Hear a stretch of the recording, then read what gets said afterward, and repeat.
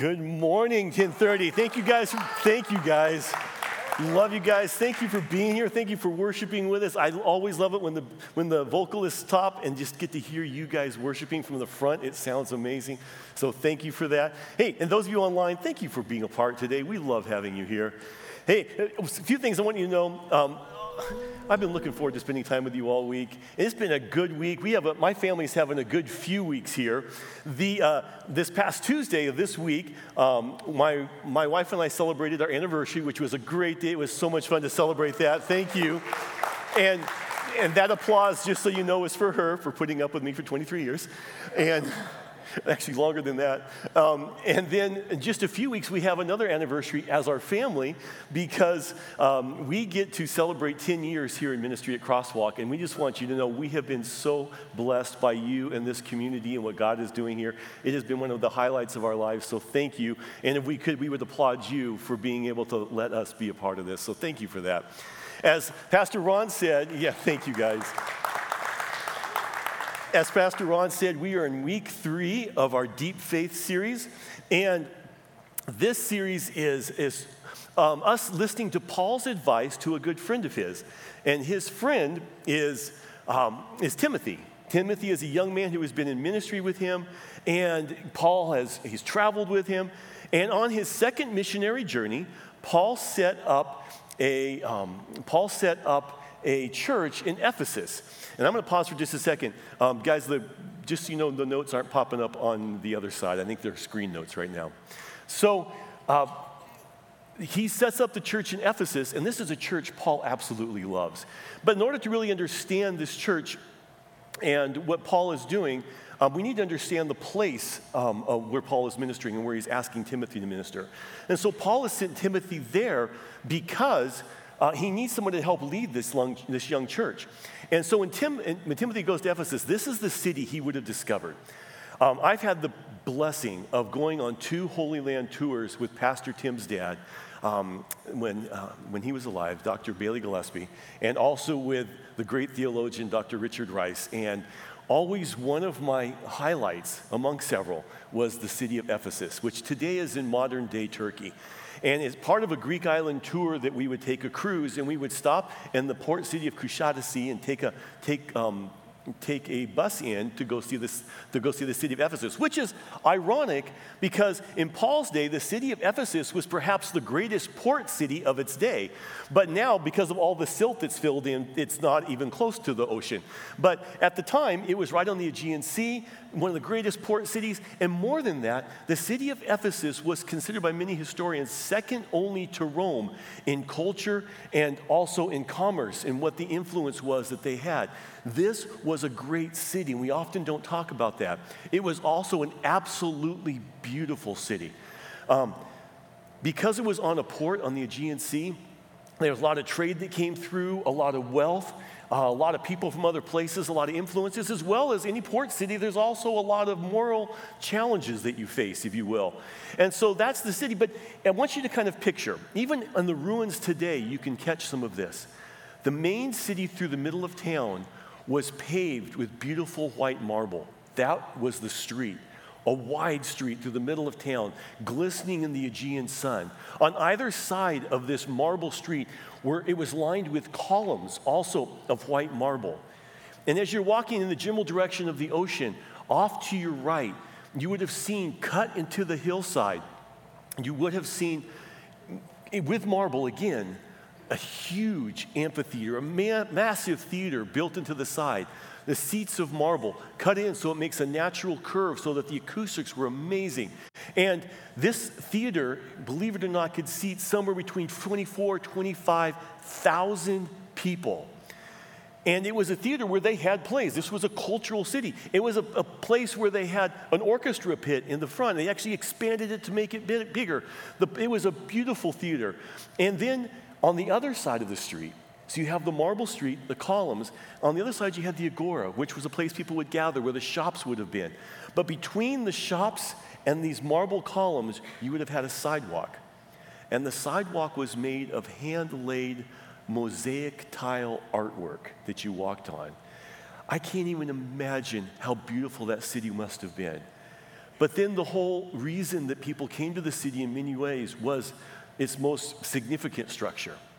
And that was off towards the outskirts of the city was the temple to the goddess Artemis or goddess Diana. People would travel from all over to come, and so it was quite a bustling trade in the city, selling images, selling trinkets about the goddess Diana. This temple had been burned down by kind of a crazed man at one point. When it was rebuilt, they believed that the temple to the goddess Artemis was actually 4 times the size of the Parthenon. It was also of marble, massive, beautiful, considered one of the 7 wonders of the ancient world. This is the city where Timothy finds himself ministering to a young group of Christians. And Paul knows that he's going to need some help, some advice, and he loves this church.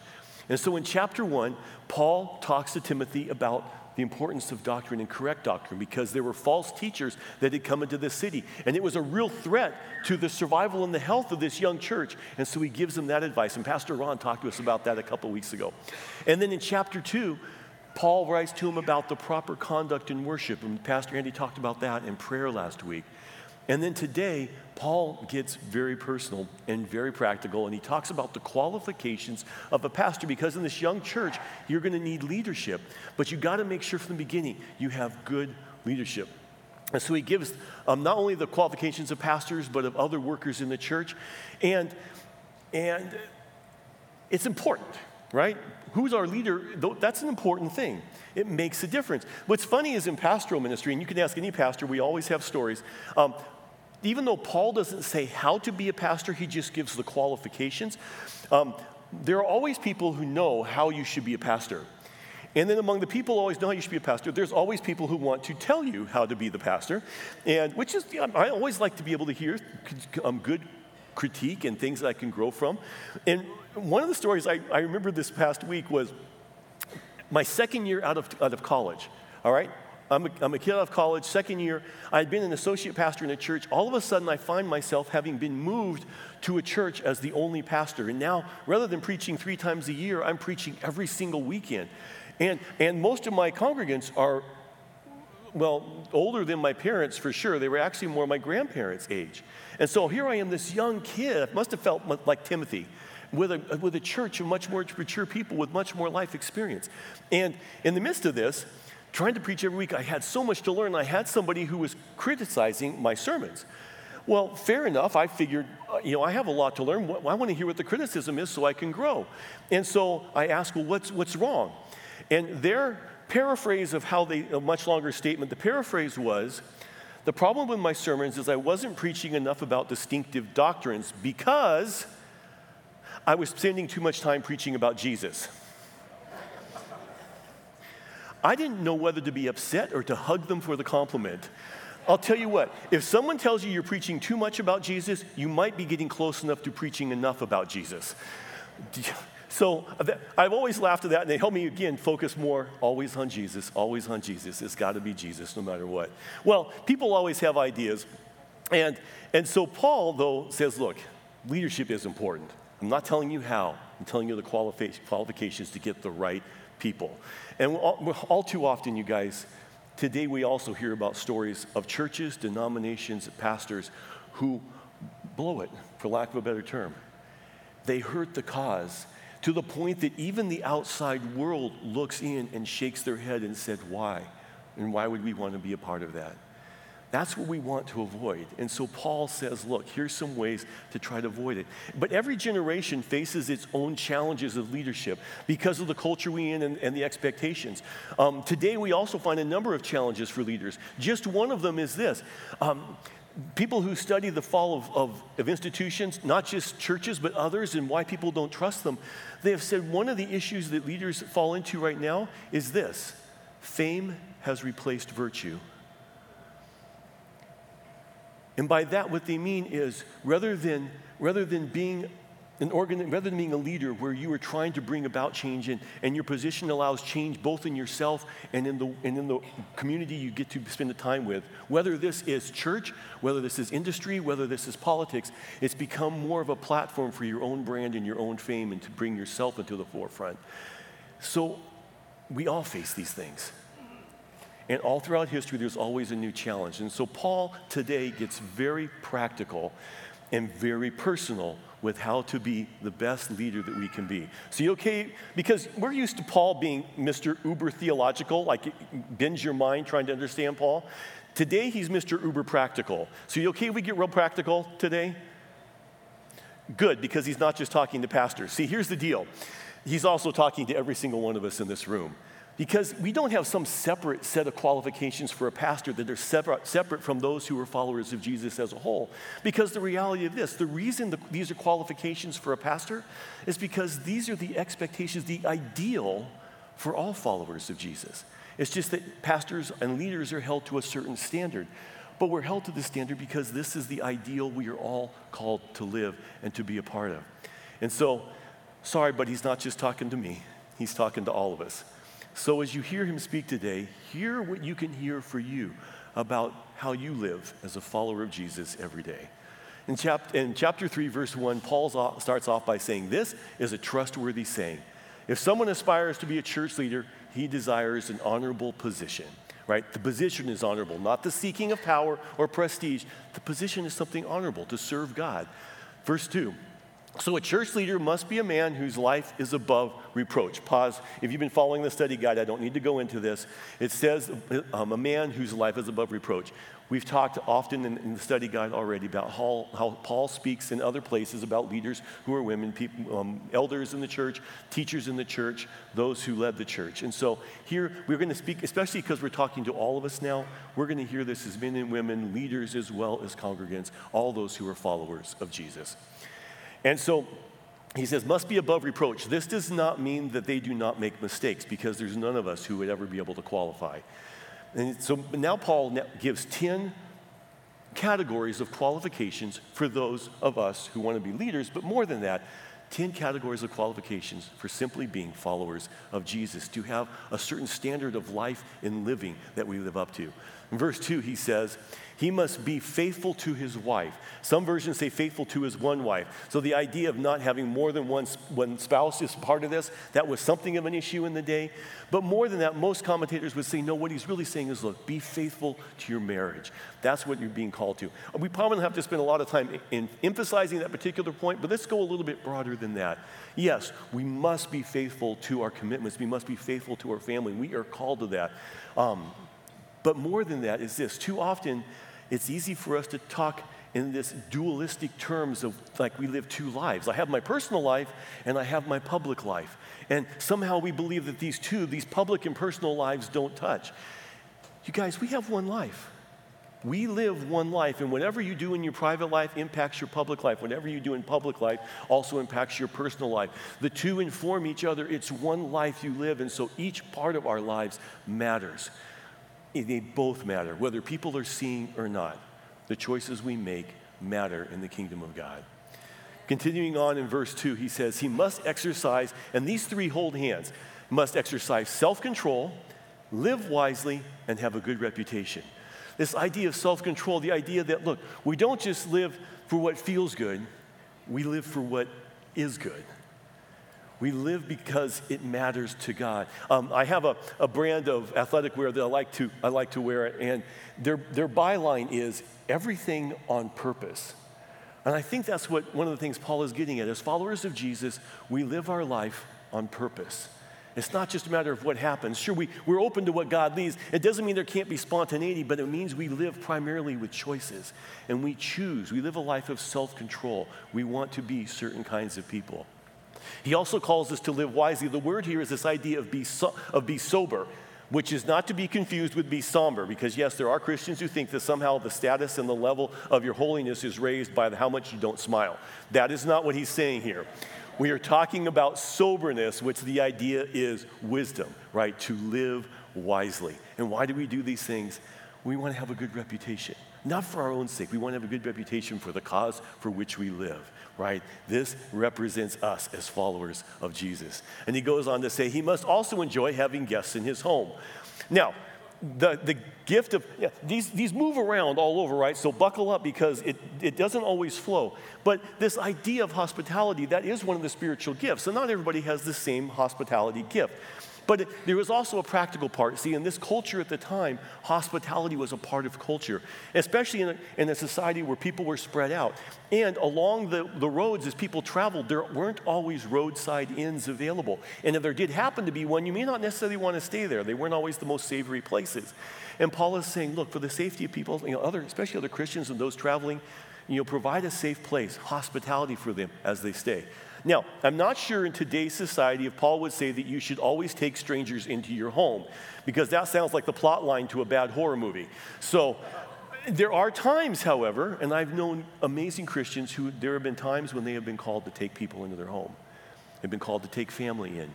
They've been called to take friends in. Others that they've known who it was a moment in time, maybe for a short period or a longer period, when that person needed time, and it was someone they knew and they took them in. There's moments for that. And that's something God opens the door for that maybe you're calling at that time to do. But let's think bigger than that. We live in a world today that is lonely, you guys. I would say almost weekly, every other week, I'm seeing a new study, a new article come out about how lonely people are. A study that comes out about how people are lonelier and have less close friends than they ever have before. And during COVID, it certainly hasn't helped. There are people who don't leave their house much. There are people who can't leave their house. As followers of Jesus, it's a chance for us to step into the lives of those who are lonely when we have the opportunity. Show hospitality. Be Jesus in their life. Help them have community as well. Paul goes on in verse 2 and he says, and he must be able to teach. Now, this is one of the practical things for pastors specifically, because one of the things pastors are to do is teach, which means you need to have the spiritual gift of teaching. But it's bigger than that for all of us. Here's the reality. As followers of Jesus, we need to know what we believe. You may not be called to teach it, but you need to know what you believe. We don't want to be scripturally and biblically illiterate followers of Jesus, because then all we're doing is following what somebody else has said. I don't ever want you guys to live and die on what I say. I want you to know what Jesus says. I want you to know what God says in his own word. I want you to hear it for yourself. And so there's that ability that we need to have. And then suddenly Paul switches gears completely again, and he goes in verse 3, and he must not be a heavy drinker. Some of you are feeling very uncomfortable right now because he doesn't say don't drink at all. Paul's not talking about health right here. Paul is talking about leadership here and what it does. Some versions say don't be prone to drunkenness. Others say don't be a heavy drinker, all right? So he's not talking about health. He's not here taking the moment to push not drinking. We're not going there right now. We're going to do what Paul is saying, and that is this. There's a reason for this call to all of us. Now, we're not also going to try and define what drunk is, all right? That's kind of a moving target. It used to be that 0.1% alcohol level was legally drunk, then it was 0.08, and then some states have lowered it lower than that. If you're in a commercial vehicle, I believe it's 0.04%. If you're under 21, it's 0.01%. And if you lived some time ago in England when the water was bad and people drank basically ale, you weren't considered drunk until you had had more than 8 pints of it. So we're not going to define what it is. The point is this. If you go back just a verse when he's talking about the ability to live wisely, the ability to choose how you live and to have a good reputation, the idea is, look, be in control of your mental faculties. Be in the position where you're able to choose how you're living, the reputation you are having, the choices that you make, so you're making God-honoring choices. Okay? That's what he's trying to say in all parts of your life, whatever it may be. And then he goes on, and he says, and this is from the NIV rather than New Living Translation. The New Living splits up the word into 2 words and 2 separate sentences, and it gets confusing. So the first word he says here, and these both hold hands, the first is not violent but gentle, and the second word is not quarrelsome. So one is kind of the positive, not violent but gentle, and the opposite of that is be quarrelsome. So don't be quarrelsome, don't be violent but gentle. Now, this idea of quarrelsome, another way of defining that would be the idea of contentious, right? Looking for a fight. Are you contentious? Don't be contentious, he's saying. And as I was studying this, it kind of hit me. I don't know if it feels the same to you, but I feel like we live in a fog of contention all the time right now. I feel like the haze of contentiousness just hovers over society right now. And it's oppressive and it's exhausting. And I don't want any more of it. And yet that seems to be where we live in so many ways. There's always contentiousness. And Paul contrasts that here with the other word, which the word here can also, the other word could be translated as gracious, as living with yieldingness. Isn't that a cool word? Living with some yieldingness. And here's my favorite translation of this word, is to live with sweet reasonableness. Sit with that for a minute. To live with sweet reasonableness. Yes, please. I need a whole lot more of that. When I read that word, excuse me, when I read that word, it was almost like someone had given me a glass of cold water. It's like, wow. Now there's the antidote of that contentiousness that I feel just in the air, is this idea of sweet reasonableness. And I don't know what your personal feed sounds like, what's personally feeding you at all times into your brain, what conversations we're having, what you're thinking about, what you're reading, what you're hearing, what you're listening to, what you're watching. Is it more contentious? Is it more on the line of sweet reasonableness? And if you find that your personal feed is always contentious, you may need to change your feed. Because as followers of Jesus, we need to be the ones who bring more sweet reasonableness into this world, because if we can't, who's going to do it? Because that's the way Jesus lived. You know, think about what it means to be contentious versus sweet reasonableness. Contentiousness wants to be right. Sweet reasonableness looks for understanding. Contentiousness wants to win. Sweet reasonableness wants resolution. Contentiousness sees only an enemy. Sweet reasonableness sees another child of God who is deeply loved. And contentiousness nails to a cross, while sweet reasonableness says, Father, forgive them. We need to be those people because we're followers of the God of sweet reasonableness. And I think a way for us maybe to get there is to make sure we are literate of the life of Jesus as well. And let me challenge you with this if you have never done this before. I would love for you to take a great study Bible, something like the Life Application Bible, but if you don't have that and you don't want to buy one, just take your Bible. All right, take your version. In a study Bible, you can usually find this at the back. Otherwise, I bet you can Google it and find it. Excuse me. I want you to find a chronological list of Matthew, Mark, Luke, and John, where it takes the stories of Jesus and it places them across the columns chronologically throughout his life.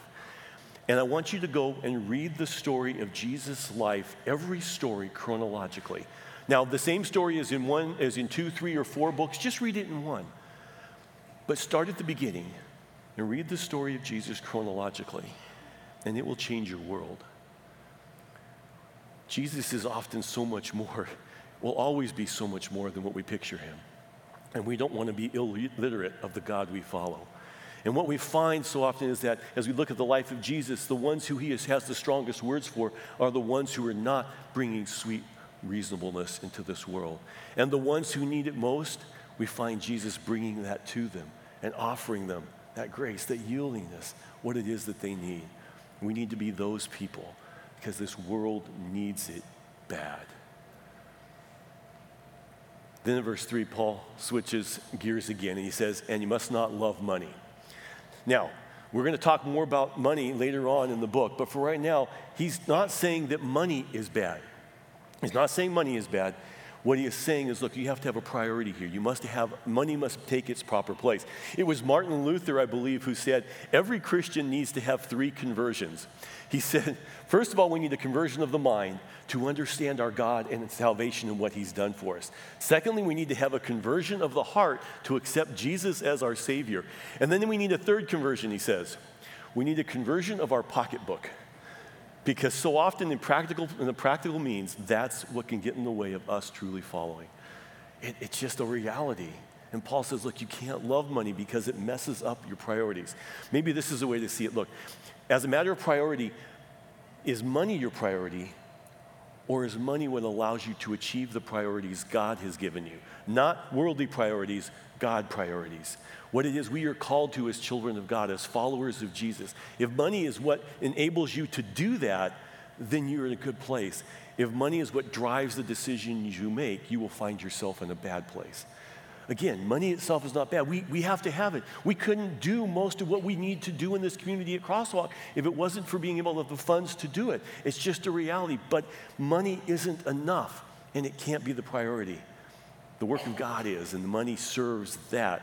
And so we must have a conversion of our pocketbooks as well, especially in leadership where we get in bad places. And then in verse 4, Paul goes on and he says, he must manage his own family well, having children who respect and obey him. For if a man cannot manage his own household, how can he take care of God's church? And I'm so glad my daughter is here right now. So just kidding, honey. Love you. Because here's the reality. Look, we've got to be super careful with this one. Super careful, because I've seen this one misused. Growing up, I remember some of the pastor's kids, it was almost like they lived in fear because it was as if sometimes the parents felt like their reputation as a church leader rested on their child. Folks, that's too heavy. That's not their job, right? There are no perfect kids. Kids, you're welcome. There are no perfect kids. And here's the thing. It can't mean you have perfect kids, because if we said to be qualified as a leader or as a follower of Jesus, we had to have perfect kids, guess what? God wouldn't qualify. Because we've all turned away from God. We've all done our own thing. Jesus himself had Judas who betrayed him. He had Peter who denied him. He had followers who ran away when he needed him most. It can't mean that our kids have to be perfect or meet some standard in order for us to qualify. I think it puts more onus on us as parents of what kind of parents we are going to be. Because, look, we're not going to have perfect kids, but we can't force our kids into respect. Sure, you can force obedience. You can't force respect. Respect is something that's earned. Respect is something that's learned, right? And so we have to be able to be parents like Jesus is parents to us. He grows us with his love. He gives us instruction. He gives us accountability, and he shows us his grace. That's what Jesus does. And I think if we live that way, we will have families who we have respect for each other because we're showing respect both ways. It doesn't mean your kids will be perfect, and guess what? You're not going to be a perfect parent. But you're going to be living out the way that Jesus lives out his teaching, his parenting of us. And so I think if we can get there, we're in a much better place. Here's the other thing. As doing the work of God, whether you're a church leader officially, or whether most of us, by the way, are leaders in some part of our lives, whether it's in the church, paid or unpaid, whether it's in your job, whether it's in your family, whether it's in your community. And here's the thing. So often when we're working for church, it's too easy to think that your work in church is your kingdom work. Yes, church work is kingdom work, but your family is also your kingdom work. Your job is also your kingdom work. Your personal health is your kingdom work. Your free time is your kingdom work. Your personal relationship with Jesus is your kingdom work. It's all kingdom work. So don't set kingdom work as priority above your family, because they're kingdom work as well. In verse 6, Paul goes on, he says, look, a church leader must not be a new believer because he might become proud and the devil would cause him to fall. Make sure if you're taking positions of leadership, take positions you feel like you are in a relationship with Jesus where you're mature enough to take it, right? Now, he may push you at times, and that's okay. If he's pushing, follow where he leads, but make sure you're not going beyond what you are prepared to take. I appreciate that with the Seventh-day Adventist Church, as far as when it comes to pastoral ministry, that they want to make sure that you aren't just thrown in. They want you to be prepared. They want you to have 4 years of an undergraduate degree in pastoral ministry. They want you to have 2 years of seminary, which is actually 9 quarters of seminary, of practical and theological training. They want you to have training in externship and an internship under people who have pastored for years, who are experienced and successful in doing God's work, to learn from them before you are on your own. We need to practice that kind of mentorship in our own lives, right? Mentor each other. Those of us who've been around longer, help those who are new, not because they're less valuable or they don't know how to do things, but because we all have something we can learn. And we all need to find people who have been around longer to learn from as well. That way we can keep everything in proper perspective and we don't fall because we weren't ready for it. And then in verse 7, he says, also people outside the church must speak well of the leader, and all of us, really, so that we will not be disgraced and fall into the devil's trap. Because what's the devil's trap? He loves to be able to have churches, institutions, pastors fall to bring on disregard for God's work and his people and Jesus himself, right? So we don't want to fall into that trap. And so Paul then finishes up with these words. And we're going to jump to 14 because what Paul says, he says, look, I am writing these things to you now, even though I hope to be with you soon. Because Paul loved the Ephesian church. He wanted to be there, but he wasn't sure how this was going to go. He had already been arrested once. He was now free. But he says, I hope to be with you soon, so that if I am delayed, you will know how people must conduct themselves in the household of God. Not just in the house of God, how we conduct ourselves in the household of God, in the community of God, among the people of God. This is how we live. This is how we conduct ourselves. This is how we are called to be as his followers. This is what we do. He says, because this is the church of the living God, which is the pillar and foundation of the truth. And when Paul says this in Ephesus, immediately the people would have thought of the temple of Artemis, right? They would have thought of this temple with its 160-foot high columns, right? Holding up this massive marble roof. And in the same way, he says, look, as a church, we are called to hold up this truth in the world. And what is this truth? Well, John Stott compares it this way. He says, look, just so the church holds the truth aloft so that it is seen and admired by the world. Indeed, as the pillars lift up the building high while remaining themselves unseen, so the church's function is not to advertise itself, but to advertise and display the truth. And so what is this truth? What is this truth that we are called to hold up? What is this truth that is so important that it's worth all the effort and all the need for us to live in the way Paul has just called us to live? What is this truth that we need to hold up with every part of our lives, private and public? What is this truth? Well, Paul doesn't hesitate to tell us what this truth is because it's a truth that Paul is willing to live for and a truth that Paul is willing to die for. And in fact, he's about to be arrested again and he will die a martyr for this truth. And he wants you to know what this truth is we live for. And in verse 16, he says, without question, this is the great mystery, the great truth of our faith. Christ was revealed in a human and vindicated by the Spirit. He was seen by angels and announced to the nations. He was believed in throughout the world and taken to heaven in glory. This truth that we want to honor with our lives, this truth that we live to share, this truth that we make all the effort to live for and to honor and to share with the world. This truth is Jesus. He's the only one worth living for, the only one worth dying for. And he is the one we will give anything to honor through our lives. And that is our calling today. Let's pray. Jesus, we are humbled. We are humbled to be called followers of Jesus.